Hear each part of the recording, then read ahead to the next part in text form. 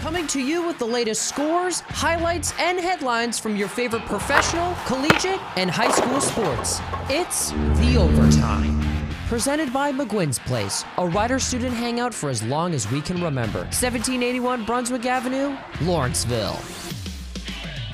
Welcome to another edition of The Overtime, and I'm your host, Lauren Saar. Clemson football coach Dabo Swinney has said this week that he thinks a lack of uniformity will lead to a complete reconstructing in college athletics. In particular, he sees the larger, more powerful Power 5 schools forming their own division in football. Swinney said the current system is a mess and that it's hard to get anything accomplished as college athletics continue to evolve in the new world of transfer portal and name, image and likeness. The Chicago Bulls have been struggling in this stretch of the season. Zach LaVine says the team struggling heading into the playoffs is embarrassing. After entering the All-Star break tied for first place in the Eastern Conference, the Chicago Bulls' prolonged second-half struggles have seen them fall in the standing as they endured their worst stretch of the season heading into the playoffs. Chicago locked itself into the number 6 seed in the East on Friday night following a 133-117 loss to the Charlotte Hornets, in which the Bulls trailed by as many as 37 points at the United Center. It was the fourth consecutive loss for the Bulls, all at home, all in double digits and all to playoff teams in the East. The home crowd booed the Bulls as they entered the locker room trailing by 28 points during Chicago's final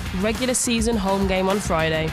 The NCAA transfer portal is extremely busy this year, with 37% entering it at the end of March. And as the portal continues to overflow, the search for a solution is on. The summer used to be a time where recruiters could relax knowing their freshman commitments and current players were locked in and ready to go for next season. However, that is no longer the case as recruiters, coaches and universities scramble during every off-season to keep their players from leaving. The transfer portal being the main pipeline that athletes use to leave their school, now not needing a valid reason to leave a school is where people do not agree with the transfer portal, as some people are just moving schools because they don't like it or they want to change. However, this is taking away opportunities for incoming freshmen. Yankees right fielder Aaron Judge expressed frustration as not finalizing a long-term contract with the club with which he wants to spend the rest of his major league career. Let's listen to what Aaron Judge has to say. I'm disappointed, but we weren't able to agree, on an extension. But like I said, I kind of told you guys, pre-game, it's just an honor to even get a chance to be discussing those kind of talks and be in this position. But we weren't able to come to an agreement. And, now it's time for me to, keep winning, ball games for the Yankees like we did today.